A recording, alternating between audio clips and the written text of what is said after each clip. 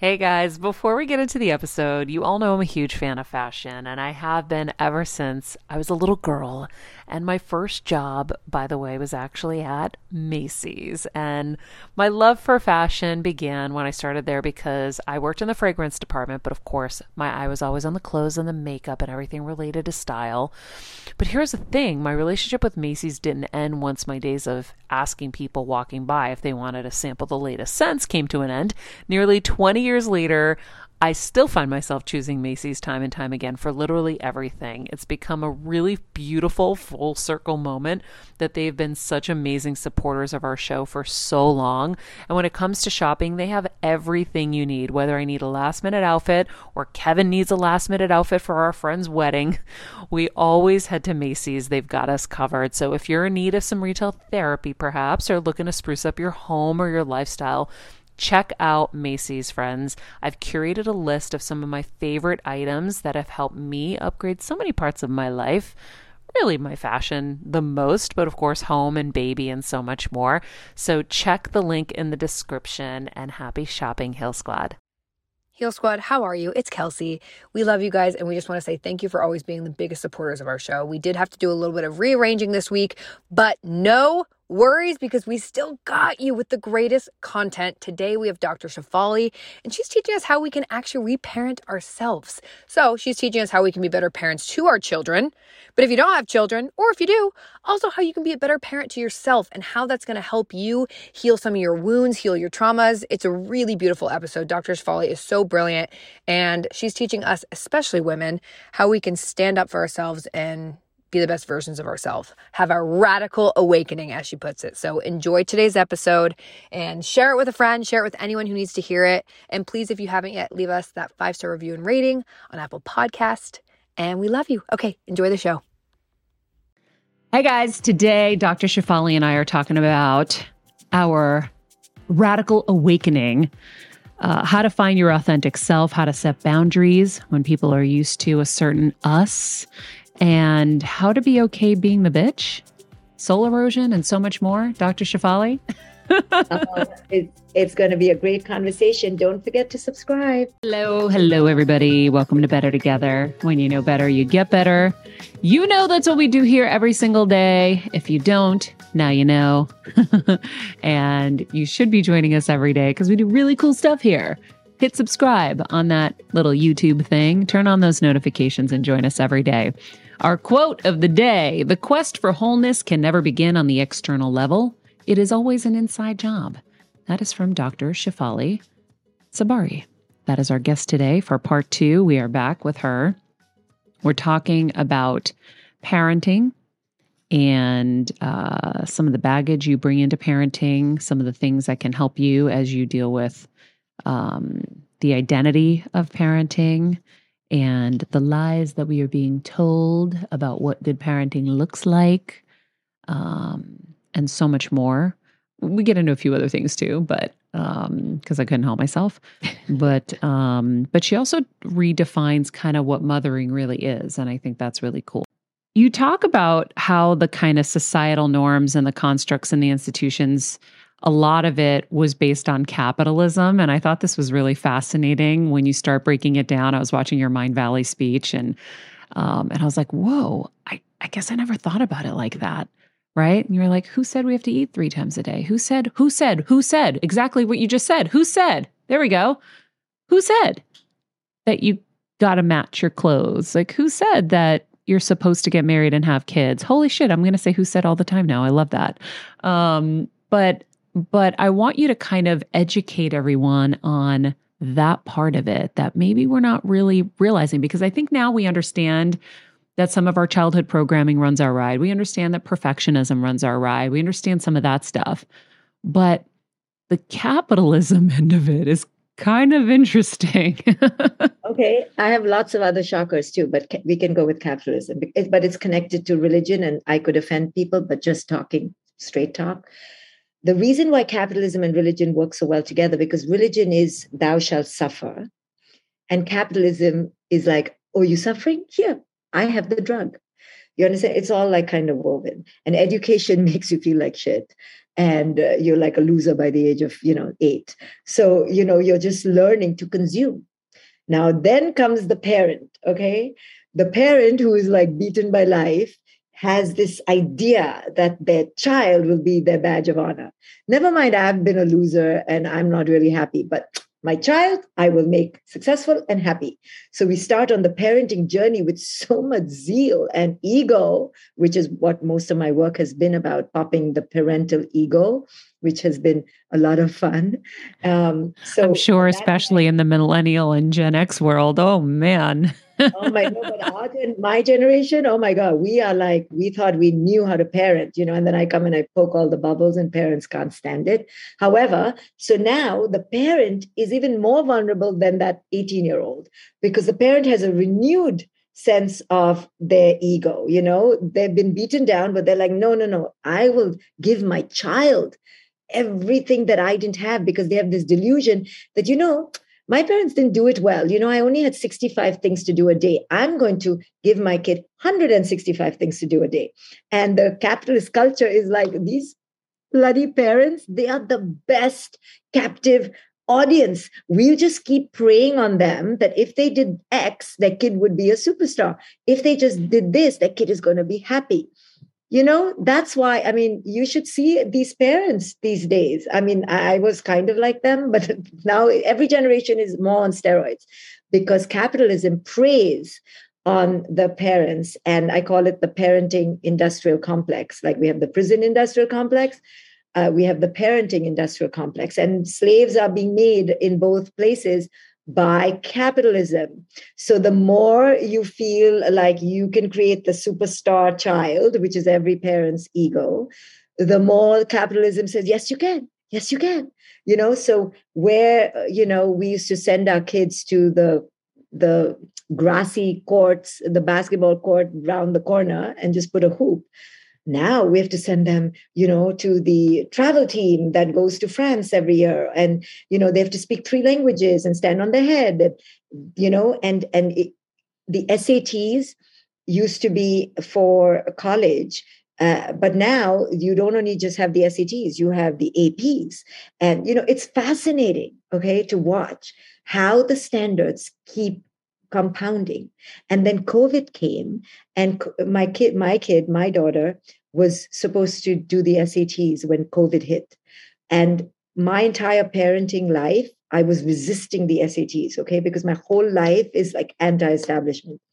But I was, at the end of the day, also going to succumb. I was like, what to do? I want her to go to college because I want to be free. So she has to do these damn SATs. And I was dreading, because it's inauthentic to me to tell my daughter, you have to do the SAT. So I was practicing the frown and the wagging of the finger.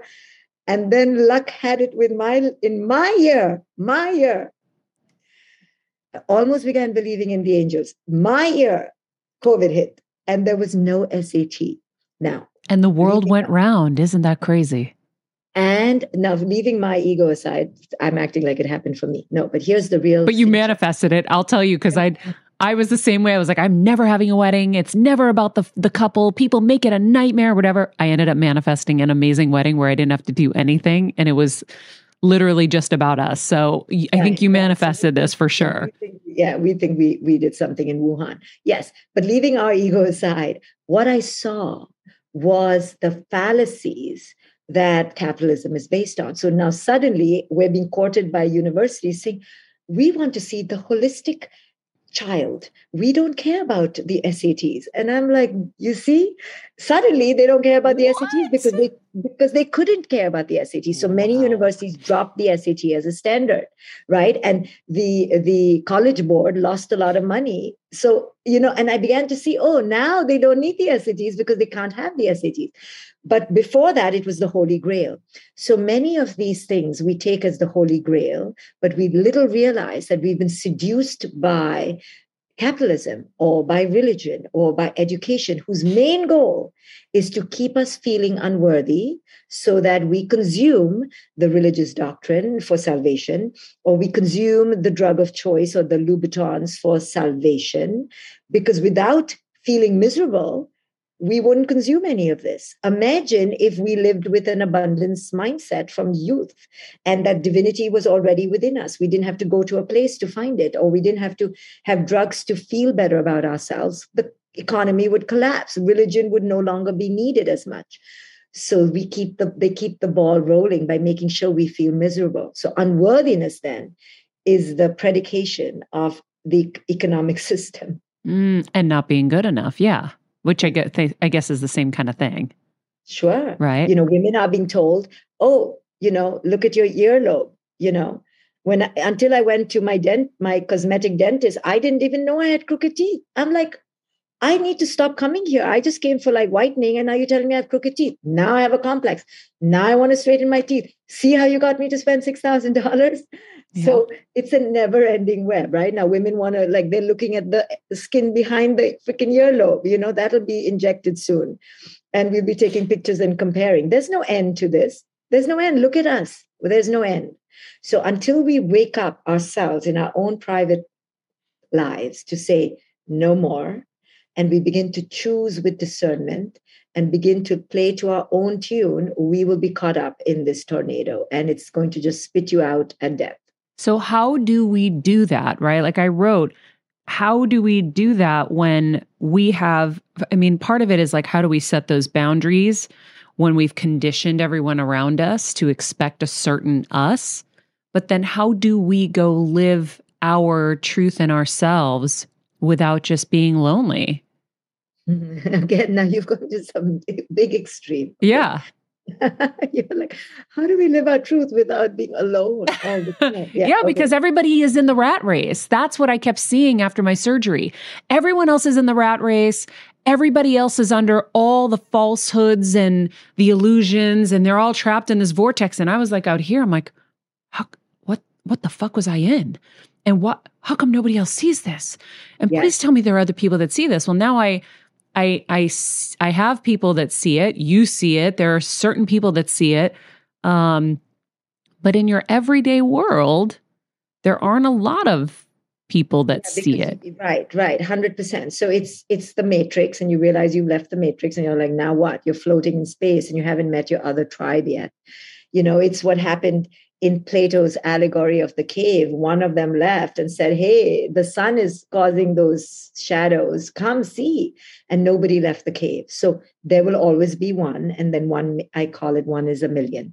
So when I left the matrix at 21, I was like a death to myself, because not only do you realize your life has been a lie, you then realize you have nobody now to hang out with. Right? Yeah. So as I began growing older, I was like, God damn it, I'm going to create my own community. So I began to create my own community and began to teach what I teach and show other people. Do you see the matrix? Do you see? Come join me. And I brought one person over and another person over. And now you have people. See, you are there and you have your friends. There are enough. But those who are out of the matrix are not easily found because we're hiding, we're like, we don't want to be part of that. So through podcasts like yours, through raising your vibration, writing about it, you have to spread your tentacles a bit, but people will connect. You and I have connected. When I write my book, people come to me, and the ones who come are those who also have been leaving the matrix slowly but surely. Yeah, I know. It's a question that I get asked by people a lot, because a lot of people come to this show who are in the midst of their awakening or want their awakening, and they always feel really lonely. I'm like, I get it. I was there. And you have to find your people. But I think it's really hard to first identify a lot of it, right? Which I think the book does such a great job of helping you kind of get to that place where maybe you are noticing some of this stuff, and now you're like, oh yeah, that's me. Oh, savior? Uh-huh. Yep. That's me. Especially like the lists you give. Like, let's go to savior for a second. Here, I marked up this book so much. There's so much writing in here and so many pages. Here we go. Those of us who are saviors deflect the loss of our authentic self by focusing on others. My husband really connected with that. I've sent him so many things. He's like, I can't wait to read this book. Once we see the true needs of the neglected child are, we can go on a quest to meet them. I loved that. I really loved that. Because you start to see that the neglect is what creates the new self, right? Yeah. So the neglect creates the pattern, the need to save. But now when you begin to transform, you don't go and save, you go inward and go, why am I feeling like I want to save? Mm-hmm. There's something inside me that's feeling really small right now, really scared.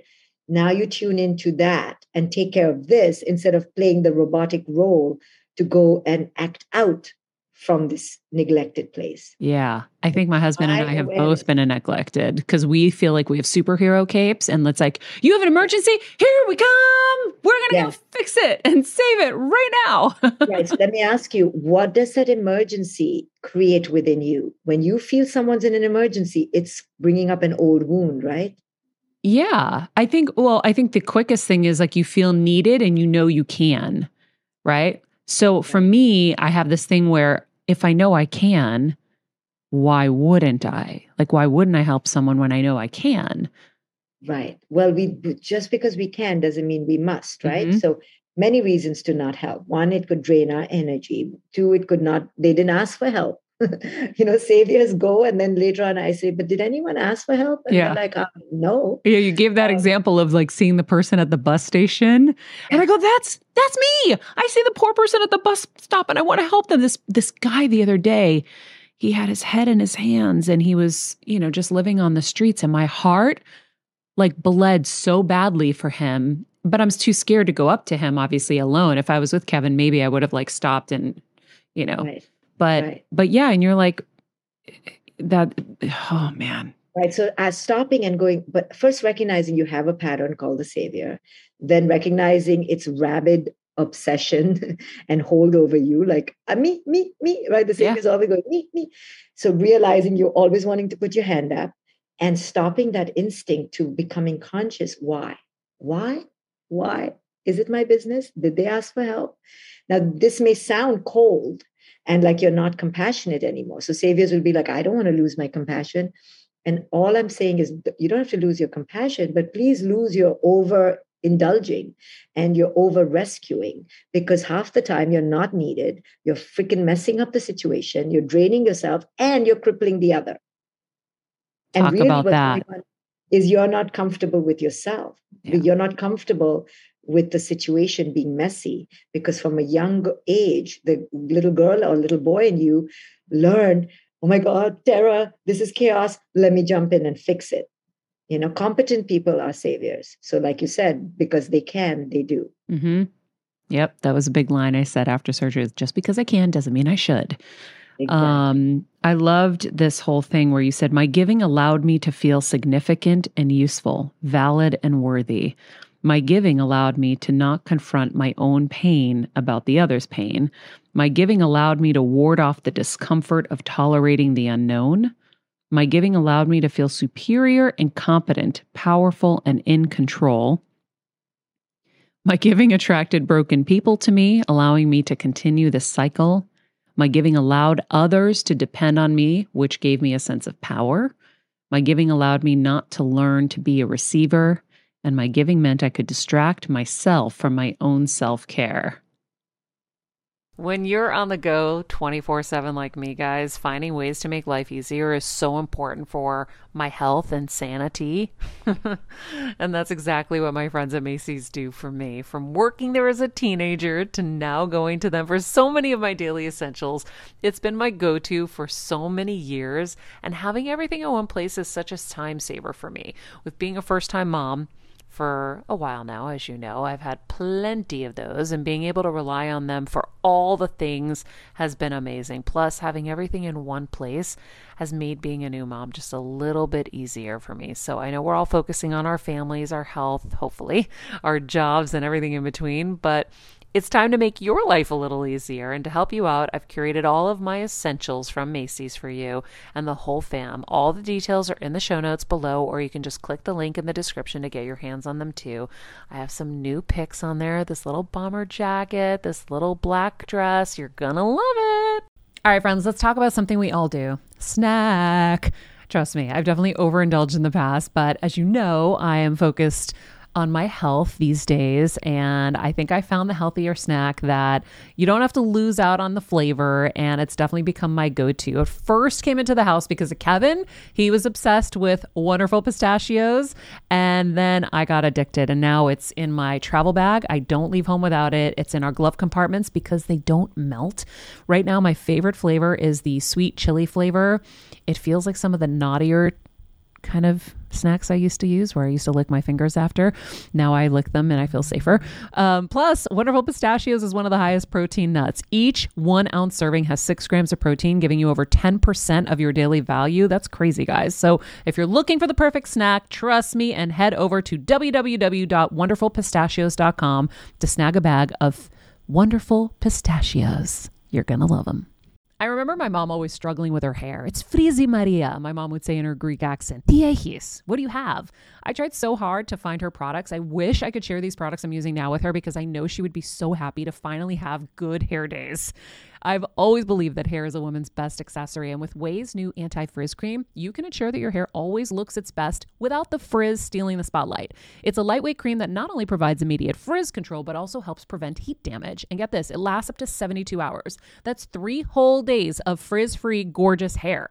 Ouai seriously has some of my favorite products for taming the frizz. Pro tip, one of my biggest discoveries is using the Ouai hair oil on the ends of my hair before I dry it. Let me tell you, it's a game changer. Once it's dry, my hair looks so smooth and polished, I don't even need to do anything else. It is incredible. I love it. Frizz-free, up your schedule with Ouai. Go to the Ouai, TheOuai.com, and enter the promo code HealSquad for 15% off any product. That's the Ouai, TheOuai.com, promo code HealSquad. Trust me, you won't regret it. As a first-time mom with a baby, I'm always on the go, whether it's running errands, getting my coffee, going to doctor's appointments, or just spending quality time with little Athena. And that's why I rely on Wonderful Pistachios to keep me fueled and ready for anything, no matter where I am. Kevin even keeps a bag stashed in the nursery. For the nighttime hunger moments. Wonderful Pistachios comes in a variety of flavors and sizes, making them the perfect snack to have literally any time, whether I'm enjoying them during a quick break in between taping this show or I'm on the go and it's in the diaper bag. I do carry it in my travel bag and they're in my car. At this point, when I'm leaving the house, I think keys, wallet, Wonderful Pistachios. Bonus, Wonderful Pistachios is one of the highest protein nuts with 6 grams of protein in every 1 ounce serving. So on top of all that, they keep me feeling satisfied. I'm energized while I'm juggling all this crazy stuff in life. Next time you're looking for a convenient and guilt-free snack, head over to www.wonderfulpistachios.com and stock up on your favorite flavors today, minus the sweet chili. The giving is so self-agendified, right? And that's what I teach givers. Because givers are beautiful people, no doubt, okay? But the givers are also self-agendified. The agenda is like, say thank you. Yeah. Aren't I amazing? Yeah, it's about our own significance. Yes. We want to be needed. We want to be appreciated. We want to be loved. We want all of those things, but we're also trained that those are the good things. Yeah, that's why givers are like, it's hard to extricate from it because you're like, it's such a virtue, right? We've been told it's a good thing. So it's a little confusing, but you have to like get clear about your giving being full of agenda and how to give without the agenda and how to give without really needing to give. You give when it's an overflow. You give when it's natural. You don't give because it's your instinct. Yeah. And you don't give when you're empty. Yes. That's for sure. So this is a really cool one. Since we good women find it intolerable to be the bitch, we continue to be what our ego has trained us to be. Compassionate, kind, understanding bigger than the other who just dumped their stuff on us. So none of us want to be the bitch. We're trained to be the anti-diva, the anti-bitch, the anti-all of these things. We're supposed to be kind of the martyr and the one who'll like go down with the ship to help everybody else. And I know there are so many women who listen to this show who are literally ill, falling apart, and are going to do it until the very, very bitter end because that's what they're trained they're supposed to do. How do you peel us back? How do we get okay with being the bitch? Because maybe that's where we're supposed to be. I don't know. It's Right. better than the other way. Right. It's not so much that, we should go be the bitch. It's that we have to become comfortable that sometimes people are not going to adulate and kiss our toes, and that's okay. That's what we have to get comfortable with, that people are not going to like us. People are going to be upset. And we have to tolerate that and learn to be okay being called the bitch sometimes. So it's not that you have to go be the bitch, but that you have to learn to be okay being seen as the bitch. That's really hard. It's easier to be the bitch, but to be seen as the bitch, oh no, because that goes against, we're supposed to be this Mother Teresa, right? Like you said. Yes. So practice, tell your friends, call you bitch all day, and and practice going, okay, I'm okay being called a bitch. But it's something you have to Desensitizing ourselves. I like that. And I think people in your profession and mine, I get so much negativity as well as positivity that I've learned to become neutral now through training, and not feeling the need to defend myself, and actually seeing it as something of a badge of honor that not everyone likes you. Because if everyone likes you, then you really don't have much of an opinion, and you're just appeasing everybody. How can everybody like you? I mean, it's impossible. So learning to not like everyone, and that's okay as long as you don't act out on it in hatred, and okay to not be liked by everyone as long as no one is abusing you. How did you get there though? It was not easy. This was my tough one, because I love to be the good one. Yeah. Well, we're trained as young girls. Like my dad always said, Maria, you got to be a good girl. And everybody, like my dad, they conditioned me to have to be perfect for everybody. And it really mattered what everyone thought about me. So then what do? You go build this persona, and you go build this whole version of you that is going to fit all of that. And God forbid you have an opinion. I mean, luckily, I was a little rebellious in a good way, where I kind of fought, and I was like, okay, I'm going to do it your way. And then when I'm 18, I'm out of here. I'm going to go do it my way. So I knew I was in my cell, and I was just waiting for my time for my release. But it still defines me to this day. I still worry about what people think of me and what they're going to say about me. And you end up living in a kind of fearful cage. Yeah. Yeah. For me, the only real way was to call the bullshit on my goodness. When I began to see that I'm full of shit, that I'm doing it to actually take something back, and I saw the agenda, I want the compliment, I want to be the lovely martyr, savior, the pure one.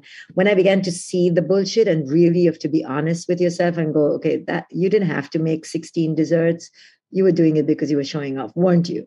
There was no need. And I was like, yeah, I was showing off. So when you begin having those conversations, then you realize, wow, you're just a bloody needy person, you giver, right? And then you see the giver is actually so needy, begging for affection and affirmation. Then I got kind of nauseated by it. And I was like, come on, I cannot live my life such a fake. And, I cannot be wanting so much affirmation all the time. So then as I began to see that shadow side of the giver, then I dared to become more authentic. Then you dare to become more authentic, then everyone is like, where's the 16th dessert, Shefali? And you're like, I was tired. Then you begin to be authentic. And I remember when I first began saying, I'm tired, or no, or not now, I literally had a panic attack, like hives. Like, how can I be tired? How can I say no? But you have to, but then the prize is your authentic voice. So I say you have to pay a price for everything. So the price for the prize of authenticity is making people unhappy. And yes, you'll be called a bitch sometimes. Wow. I had that moment recently with Kevin where I started realizing, I'm like, ooh, there are some lies in here. And it was really a hard conversation. And it was hard just because I had to admit things where I was like, I'm really starting to see things like inside of me very clearly, and I don't like them. Yes, yes. I went on a 2-year hiatus from being a host for dinner parties. I mean, all my friends were like, okay, this cannot continue. Whatever you're going through, can you please stop? Because this is not fair. Where are our parties? I literally stopped the old me for 2 years. I took a moratorium. I called it a moratorium. I took a moratorium for my marriage. I just didn't take a moratorium for motherhood, but I did it less and less. And my daughter protested. She's like, "Where's my mom? Hello, she's supposed to come clean my ass. Where is she?" Yeah. And I was like, what have I created? People's expectations. And Yeah. I had to rid them and myself of that loop. And I went on a moratorium. I had to literally detox from my own old life, unless I escaped, like stopped and pressed halt and went on an island within myself. It because they keep asking, so then you have to just take a time out, sabbatical, Mm-hmm. till the new self has muscle to grow, Yes. Yes. I did that with email. Well, first of all, I did it with voicemails years ago. I think it was like 12 years ago. I go, don't leave me a voicemail. I'm not listening. Because there were too many people, too many ways people could get to me. I was like, you can email me, you can text me. Why am I going to now listen to a voicemail, have to look for a piece of paper, be stressed to write down the message or the number or whatever. Then I did it with email. Oh my God, the reaction I got to my email that said, I'm really going to take a break from the demands of everyone else so that I can actually get something done in the day that is going to make me happy. And so here are like 10 people you can reach out to for any of your requests, but I'm not checking these. The response was so intense. And I knew I could do it because we were both dealing with brain tumors. So I had like kind of a good excuse, but people still were really upset by them. And then I've had to finesse them a little bit since, where I'm like, okay, maybe it's not as, aggressive, but people don't like when you set boundaries. Yeah, but part of that is that we are all so codependent, enmeshed like children to mommies. So we make mothers out of everybody and become children. Sometimes you're the mommy, sometimes you're the child. And part of what I write in my book is it's time to grow up. Mm-hmm. And part of growing up is reparenting yourself. Yep. And unenmeshing from these dependent relationships. You can be interdependent, but you can no longer be dependent.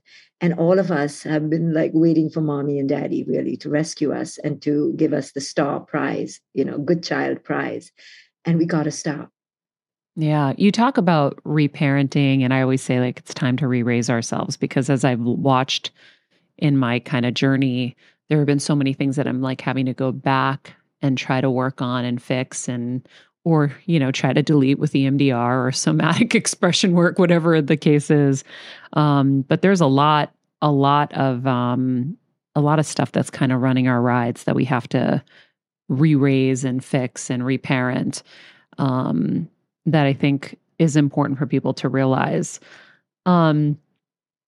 There was something else that I wanted to touch on with the parents. I think it was over here. Hold on one sec. Let me just see. I have notes like crazy in here because there's just so many places to go with this. And in the reparenting of ourselves, I think it's realizing the baggage that we're carrying into parenthood, right? Like I'm not a parent yet. I may never get to be. We'll see. I just kind of believe that whatever is going to be is going to be. But talk about that part for people who aren't realizing that the baggage they're bringing in is now hurting their own kids, and how important it is for them to go back and fix that. Yeah, but let me say to you that all of us are parents because we're all raising our own inner children.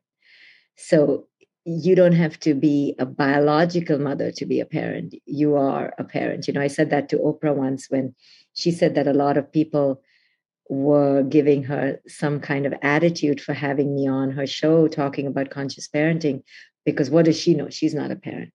And I helped redefine that a bit, because a biological mother does not a parent make. We all have the mothering principle. Mm-hmm. And in fact, so many biological mothers are not maternal and not really mothering because they weren't raised themselves. So, and Oprah was a mother to all of us. Right. I was like, you're the Uber mother. She really is. And it was funny when I was reading this, I was going through like all my notes this morning to put into my papers. One of the things that I realized, I was like, I always used to say that I'm a parent, but I'm a parent to my parents. Right. So my parents were my kids all these years. I always was taking care of them. And And it kind of just hit me this morning when I was doing my notes. I was like, oh, I have been a parent all these years. So what you're doing is really stepping back from the form of how it should look like and understanding that the energy has always been in you. You've always been mothering, right? Sometimes they're little babies that come from your womb, and sometimes they are your parents that are older. There is no fixed identity of how that should look, except culture puts it on. Mm-hmm. Now, of course, biological seems to be the main way to do it. I could only have one biological child. And the flack I got for that was enormous. Like, only one? I mean, then I began to apologize. I'm sorry, I'm talking about parenting. I only have one. I'm like, bloody hell, it's bloody hard to have one. It doesn't matter. It's hard to have zero, hard to have one. It's all hard and it's all the same. At the end of the day, the biggest illusion is that you're different because of becoming a mother. And while the mothering journey, of course, alters you, but it's not that you're in any way different because you're better. You're just different because it takes the life out of you. And now you have, wreckage on your stomach and tire tracks everywhere. But it's not this idea that you'll be more happy. And parents get to that, they go, oh my goodness, who said I was going to be more happy? I thought I would be more happy because I was raised the superstar child. Now I know there's a biological component to it that could be real. But the real task is to find worth, find joy, find fullness without that as well. So if that happens to come, you're not living through it. It's just an addition. Mm-hmm. And many parents have child number 1, 2, 3, waiting for Godot, and it never comes. But that's just like the whole myth behind success in life. Like, I'll be happy when I get this. Exactly. It's all the same kind of thing. It's all the stories that are being told to us and fed to us. Yes. That happiness is something that we'll only get if exactly this. And then when you become a parent, you're like, I'll only be happy when my kid is happy. Then the kid has to be happy now. It's a never-ending set of conditions that we spiral in and we don't realize we are. Mm-hmm. But yes, so parenting oneself. So how do we help parents realize that they're putting their baggage on their children? Very hard. It's only when the kid is stark raving crazy or stark raving anxious that the parent is willing to accept the possibility that it could be them. Oh my goodness, no one is more defensive than the parent. Parents fire me when I say, let's look at you. And they're like, why me? Sam has ADHD. And I'm like, I know, but can we just talk about you? They're like, no, we're going to drop Sam off and go get a Starbucks. And parents are so resistant because it goes against their identity. They're like, damn it, I took a loan. I left my school. I left my job to have this kid. I put on 10 pounds and now you're going to tell me it's me? Mm-mm. So parents have a real strong wall up and it's hard to chip away. That's my job, Yeah, I know. I had a friend whose baby just kept passing out and they didn't know why. And they're taking it to all these doctors. And I said, she doesn't realize it's her. She has so much anxiety. And she's revving like this every day. I'm like, how does the kid not feel that? The kid's just passing out. It was like unbelievable to me. I know. But it is like a lack of awareness. And when you talk about identity, I think that's something that a lot of parents face. Like when the kids go off to college, you hear all the empty nesters and the identity loss that they feel in those moments. Do you have advice for parents in those moments? Yeah, I just dropped my kid off to college a month ago. Out of state? Yes, in Miami. So here's the thing, if our identity is attached to that and our life revolves around that identity, it's not that we're great mothers, huh? It's just that we like to be the mother and we want the kid to need us. When your kid doesn't need you, like to me, it's the most amazing aphrodisiac. I'm like, what? I'm free. My boss hasn't called me. Like I haven't done a bad job today. I'm not being yelled at. I'm free. So I'm reveling in it because I was ready for it. But many of my friends and colleagues and, typically what they're missing is the neediness, is the sense that they are significant in someone's life. Your kid goes. I mean, literally, my daughter doesn't call me except when the toilet gets clogged. I'm literally only a function, maybe a wallet and a function, maybe some recipes, if she'll give me the grace to be creative, but otherwise, no need, like no memory of me. But when I feel piqued, like triggered, I have to say why. And the answer will only be because she doesn't want me. I'm not significant anymore. All these years I slaved for you and now you've just dropped me, right? It's like all this lack victim mentality within us, martyr. That's the emptiness syndrome, right? The emptiness syndrome is, damn it, you've just forgotten all my hard work. And here's what I tell parents. You didn't become a parent because your kid begged you from wherever the kid planet that your kid was on, and you did your kid a favor. You had that kid because you had the need to have a kid. So own it and say thank you to your kid that your kid allowed you to be with it for 18 years. And now your kid is like, thank you very much, goodbye. So that's it. It's got an expiration date. But don't pretend like you did all this because your kid wanted you to do it, because parents would say, oh, they're so ungrateful. They just dropped me like a hot potato. I'm not important anymore. Hello, you had the kid because you wanted the kid, right? Yeah. So Well, and they're all probably having conversations with other parents that are in that feeling, right? And so everyone just continues the cycle. Yeah. The martyrdom and, the how can my kid, and then they'll text their kids incessantly, how are you? And then they'll be rejected more. So it keeps the cycle going. And, I tell parents, imagine you don't have a cell phone, please. Please stop tracing your kid around campus. But we parents are insatiable because we have to feel significant. Yeah, I felt a little bit of that when my mom passed, where I had like a little identity crisis because my identity was now, in a sense, attached to taking care of her. And now I'm free, which is kind of the dream when you're in it. And then you have it and you're like, oh, there are all these feelings like I'm not needed anymore. And then at some point I was like, okay, no, you're not needed anymore. Like, go live now. Like, this is like your gift. And I'm like reconnecting with my little poodle. I was just telling Kelsey this morning, I go, I haven't had time to be with her. I was so enmeshed in what I needed to do that I'm having so much joy waking up with her in the morning and playing with her.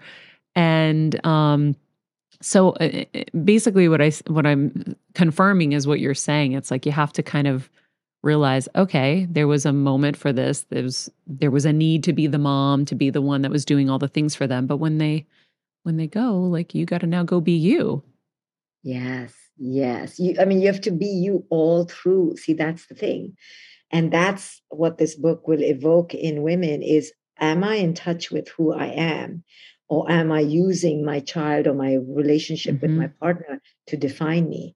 And putting ourselves in the forefront is not an act of selfishness, but an act of saviorship to other people. Like, you're letting them be free of you. The more we are in our own power, it's not a bitchy or selfish thing. It's actually the most selfless thing, because you're getting people off your payroll and off your, needing to pedestalize you.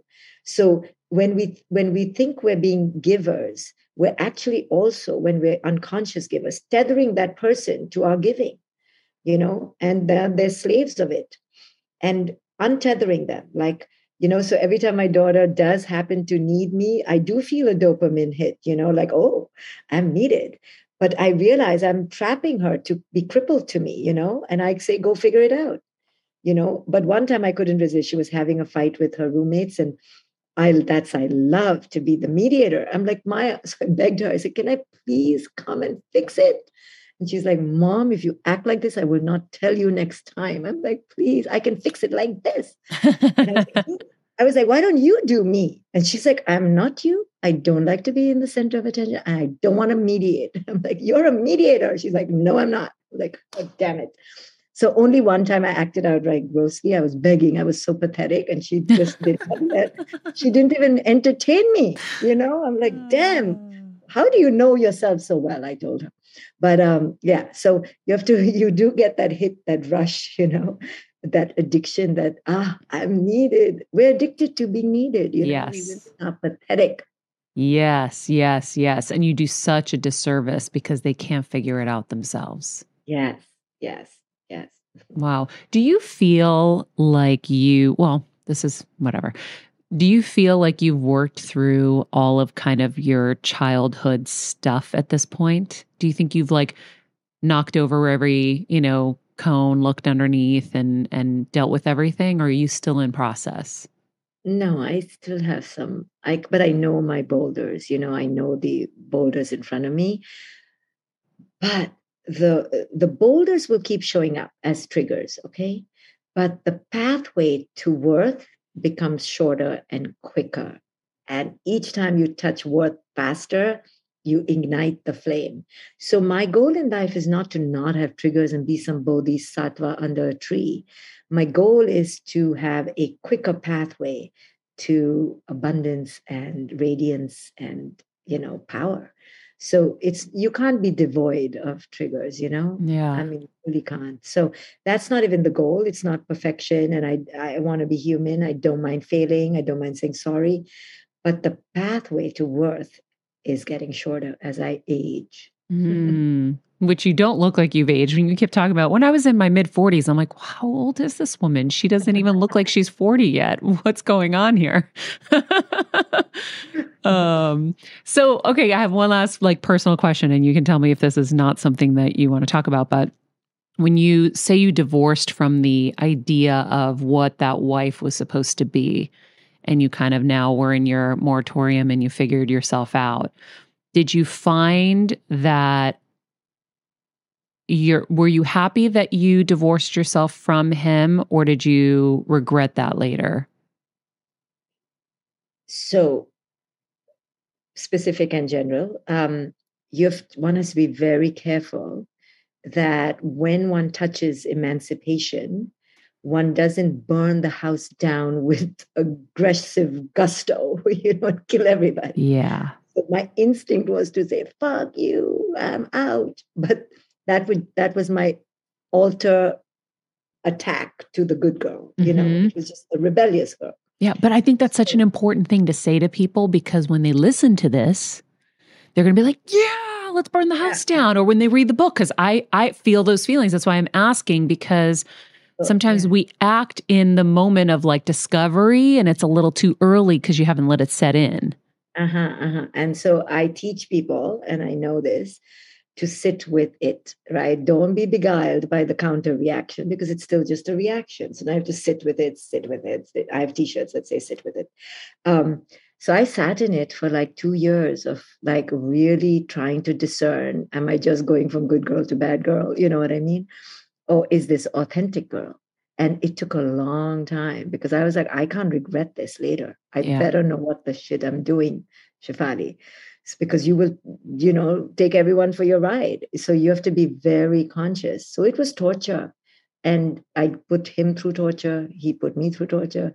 And we sat in it and just like, oh my God, it was 2 years of like, the transition is no joke, right? It's between the old and the new. You have to go through it. You cannot bypass it. People who go like, burn the house down, and now with the new guy, the shark is coming to bite your ass. Okay.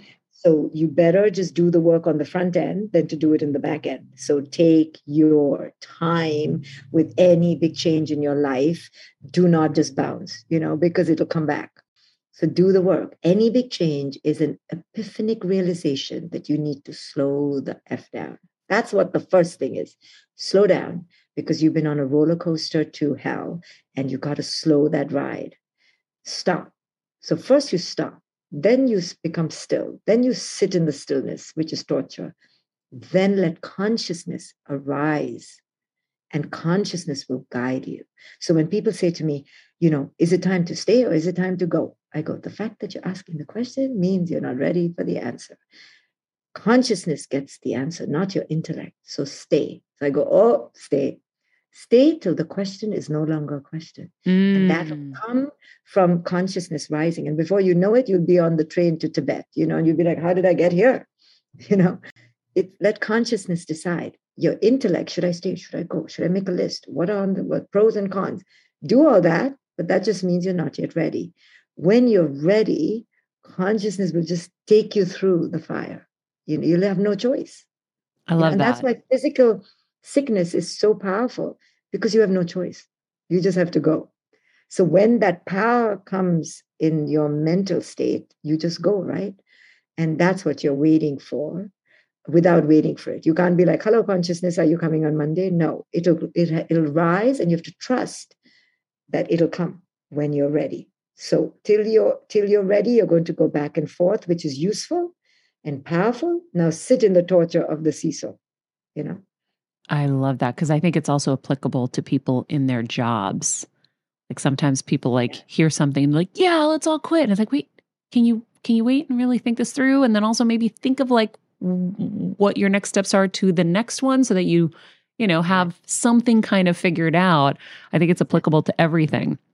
Exactly. 100%. It's like that inner knowing just becomes so loud. Yes. That it isn't even a question. Right. So you have to know that when the inner knowing has not yet arrived, that's a knowing too. The knowing that it's not yet time, the knowing that you're confused, the knowing that you're in two places, that's knowing too. And now we're going to wait for the knowing that is strong and centered and aligned. Let's wait for that knowing. So you have to know yourself so well, right? So you have to know, oh, I'm not yet in that knowing, I'm in this knowing. This is powerful and useful. It'll get me there. So there's no bypassing the steps, Mm-hmm. I have one last thing I forgot to ask that I really, really was curious about from you. So it was part of my awakening when I was realizing that I was wearing workaholism as a badge of honor and all of this stuff. And I kept thinking about the book from Sheryl Sandberg, Lean In. And I just kept hearing, lean the fuck out. We are leaning so fucking in that we're dying. And I'm just curious about what your perspective is on it, because I know I'm not influencing you by saying that. So I was able to say it. Other people I wouldn't be able to say that to, like give my opinion first, but I'm curious. I don't tell other women either, so we can both go down together. Okay, cool. This whole adage, you can do it all. Women can do it all. No, we fucking can't. Okay? No. If we just give birth, we can't go on a diet and we can't go to the gym. So don't even try. And if you just had a heart broken, you can't be the best in your company. So just check out, chill out. This idea that we can do it all is lovely, but it's become our, stick that we're dancing to. And that's become our oppressor. No, we can only do what we can do. And so just do whatever you can do and let the other stuff go. My entire PhD, 7 years, I was overweight. I was like, I have to eat pizza to keep my eyes open. And I was breastfeeding and I had a baby. I'm like, how much more can I do? But the voice was like, you should also take care of your health and go to the gym. I couldn't. I literally couldn't. I needed a timeout where something had to give. Something has to give. And how about that be the mantra? Something has to give. Mm-hmm. What is it going to be today? Instead of you can do it all, right? So every day we're like going to the grind, Oof, how much? We women already are conditioned that way. Now we need to do the reverse. Like, okay, now what can you not do today? Yeah. What have you not done today? Yeah, I know. I literally wanted to write the book, Lean the Fuck Out, because that's how I felt whenever I thought of that. And I understand like the nuance where she was saying like, we should be powerful women and we should be able to like ask for the raise. And there is so much good in there too. But at the other side of it, it felt like it was reinforcing kind of that programming for us to be everything. And when I know the worst problem we kind of suffer from is we're everything to everyone and nothing to ourselves. And on top of it, we're not telling men to do it all. When have you ever asked a man, how do you juggle it all? Right. Never. And these working moms at home with COVID children, children being homeschooled, I beg them, I go, can you please fail at homeschooling at least? Like, why is homeschooling becoming your biggest project? Your poor kids, let them get a C grade this entire year. Like, something has to give. We're in a freaking pandemic. So mothers are trying to, be the best teachers now and be the best gym coaches. I go, when my daughter was in 11th grade during COVID and the gym teacher was telling her she's going to fail, I was like, really? Like, we have to go to like gym now? I have to like tell you to get up and go and do some sit-ups. Like, something has to give, and the education system during COVID was unrelenting, and teachers were burning out because they were still being asked to maintain the same standards, and the parents were burning out. So, we have to learn at some points in our life, big transition moments, drop a couple things off your agenda. You can't do it all. Look like a slob, be a slob, eat like a slob, and just stay alive. Sometimes that's the holy grail.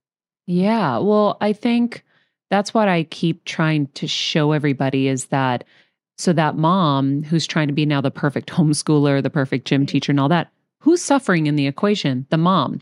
The mom who's supposed to stay like healthy for her kids in a sense is letting herself slowly die and get sick, like, because eventually it's going to accumulate, right? I talk about the accumulation factor. Like, you can only do so much before it starts impacting yourself inside, mentally, physically, emotionally, and spiritually. And then you're not going to be able to be the perfect mom. Like, exactly. You can't do all of that. Yeah. So, all right. Well, I'm glad that I got to remember to ask that because that was something that was gnawing at me this morning I'm too. going to look out for that book. Oh, you've never read it? No, your book. No, you. Oh, I'm like, oh my God, what? Yeah, I know. Well, Dr. Shefali, I am so grateful that you took all this time with us this morning. I'm so, so thankful. The book is called A Radical Awakening, Turn Pain into Power, Embrace Your Truth, Live Free. Thank you so much for the book, for the chat, and all of the incredible insight. Thank you, my love. And we will meet soon. Yes, Thank you for please. all the wonderful work you do. Thank you to everyone who listened in. I would love that. I will see you in New York at some point for sure. Amazing. Oh, all right. Wow. I was taking notes feverishly in here. It's like when there's an interview like this, I feel like I kind of get lost because there's so much I want to get into. I know. And I have notes and pages marked, and I'm like, ah. Well, there was so much. Also, excuse my parents, everyone. It is freezing in the booth, and I'm still unwell. But that's okay. There's like she had so much in there. Yeah. Yeah. I thought you did a great job though, because what else? I mean, did I cover everything you would want to know? I had one. Now? I had it because we'll get her again. Hopefully. Yeah, I want to get her again for relationships to talk about how like you bringing baggage into relationships. She has this whole part about how it's like you kind of have to go in as a whole, right? Like she talks about a lot of women say to her they feel like they lose themselves in their relationships, and she's like, "Well, that's because you aren't." Like you're already lost. So anyways, I want to have her back to kind of talk about that. And, but I mean, that would have been a whole nother episode. Yeah. I mean, it's just so much, but there's that through line, like I said to her, that I keep kind of shining a light on. And that is, we really have to go back into our childhoods and see what's running our ride today. If you don't think that that's happening, trust me, it is, right? And as she was describing people, I was just thinking about like raising kids and, oh my God, where would I raise them where they're not going to be kind of susceptible to all those kind of perfect standards, right? And to be able to truly be free. And am I ready to be able to do that and provide that kind of atmosphere, because I'm still working through all my baggage. Now, if we all waited till we were perfect, nobody would have kids. And so that's definitely something my dad always used to accuse me of. Maria, you keep waiting, you keep waiting, you keep waiting. When are you going to be ready? And so, no, but I think that's an interesting question, because that was like kind of, I guess, my question with the relationship stuff too, that I wanted to get into. It's like, okay, but if we wait until we feel like we're fully whole, fully perfect, like what if it's too late? Mm-hmm. So there is that fear. But she would say too late for who? Who said? Good point. Who said? That was really friggin' powerful. Yeah, that was amazing. Who said? Who said? And I also was obsessed with, let's see, that we can't do it all. Something has to give. Yeah. We cannot do it all. Yeah. Like, I think that's one of our social posts coming up is like, something's got to give. Yeah. And I just had such a strong feeling about that. I was like, I have a feeling she's going to be on a similar page because it's not that the book wasn't great for so many reasons. There were great things. But there's that side, I think, that just is just pushing us deeper into some of the not as great things. And man, so much to unpack. So much. I'm reading through this. I wrote in here earlobes. Yeah. Oh no, that's a thing now. Oh no, there's a certain actress that I've been hearing about where people are watching her in this stuff and they're like, Stop. Why hasn't she done anything to her earlobes? No This is awful. way. And I'm like, I would have never noticed. And all these people are pointing it out now. And I'm like, oh, people notice that stuff now. That's insane. I know Kris Jenner got her earlobes done. I watched that episode of the Kardashians and I was like, I'm sorry, what's wrong with your earlobes? Yeah. That's crazy. I literally had no idea. That's wild. Anyways, that was one of my things. Our greatest default is to only grow through pain. Ooh, I have to go through all these. Wow. Soul Give without erosion. needing to give. Yeah. I liked that a lot too. Yeah. I really think that we have to be okay with not everybody liking us, Yeah. not having to be everything to everyone. It really is, it's kind of our life's work, I think, as women. I agree. So I here's have to get to comfy. committing together to working on that. Yes. I was thinking like, after like our Patreon healing sessions, we should all like decide on one thing we're going to commit to applying. I love that. And I think that I really liked also the idea of desensitizing ourselves. So I'm just going to have you and Pooja every day. Call me a bitch. Tell me I'm a horrible boss. And maybe I'll be okay with it. Rather than being like, me? I'm so nice. I mean, I probably need it too. I need to be okay with not being the ultimate people pleaser as well. So we can give it back to each other. No, but we like you in that role, Kelsey. No. No, but it's true. I mean, but that's how I think too. Yeah. I'm like, oh no, they like me in that role. You know? I think a lot of us think that way. Yeah. It's crazy. Yeah. I think there's a lot of deprogramming we have to do. So at least start to see that this potentially could be running your ride and slowly killing you. Yeah. And you don't even know it. And you don't even know it. I do think too, I wanted to note, because I read it in my notes. I thought it was important earlier when you asked about, going through this with a therapist. Like, I think that that's really important because sometimes, I mean, like, I know I'll try, and even meditation, like you try and go through like a guided meditation. No, it's like, no, you need someone to kind of like walk you through, not meditation. I'm talking like, the somatic stuff. You got to have a therapist doing that. So I thought that was an important thing to know when you brought that up.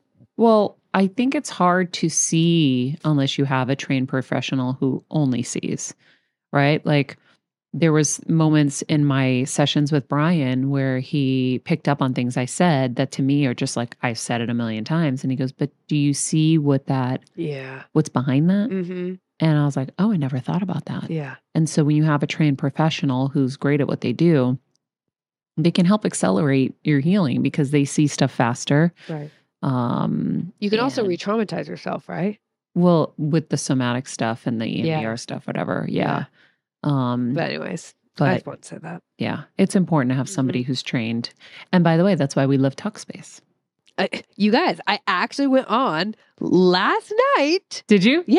Did you book your appointment? No, I didn't book it yet because it's like, so let me give you a little spiel of what actually happens. By the way, how much is the appointment? Because we're offering $100 off if you use the code BETTER.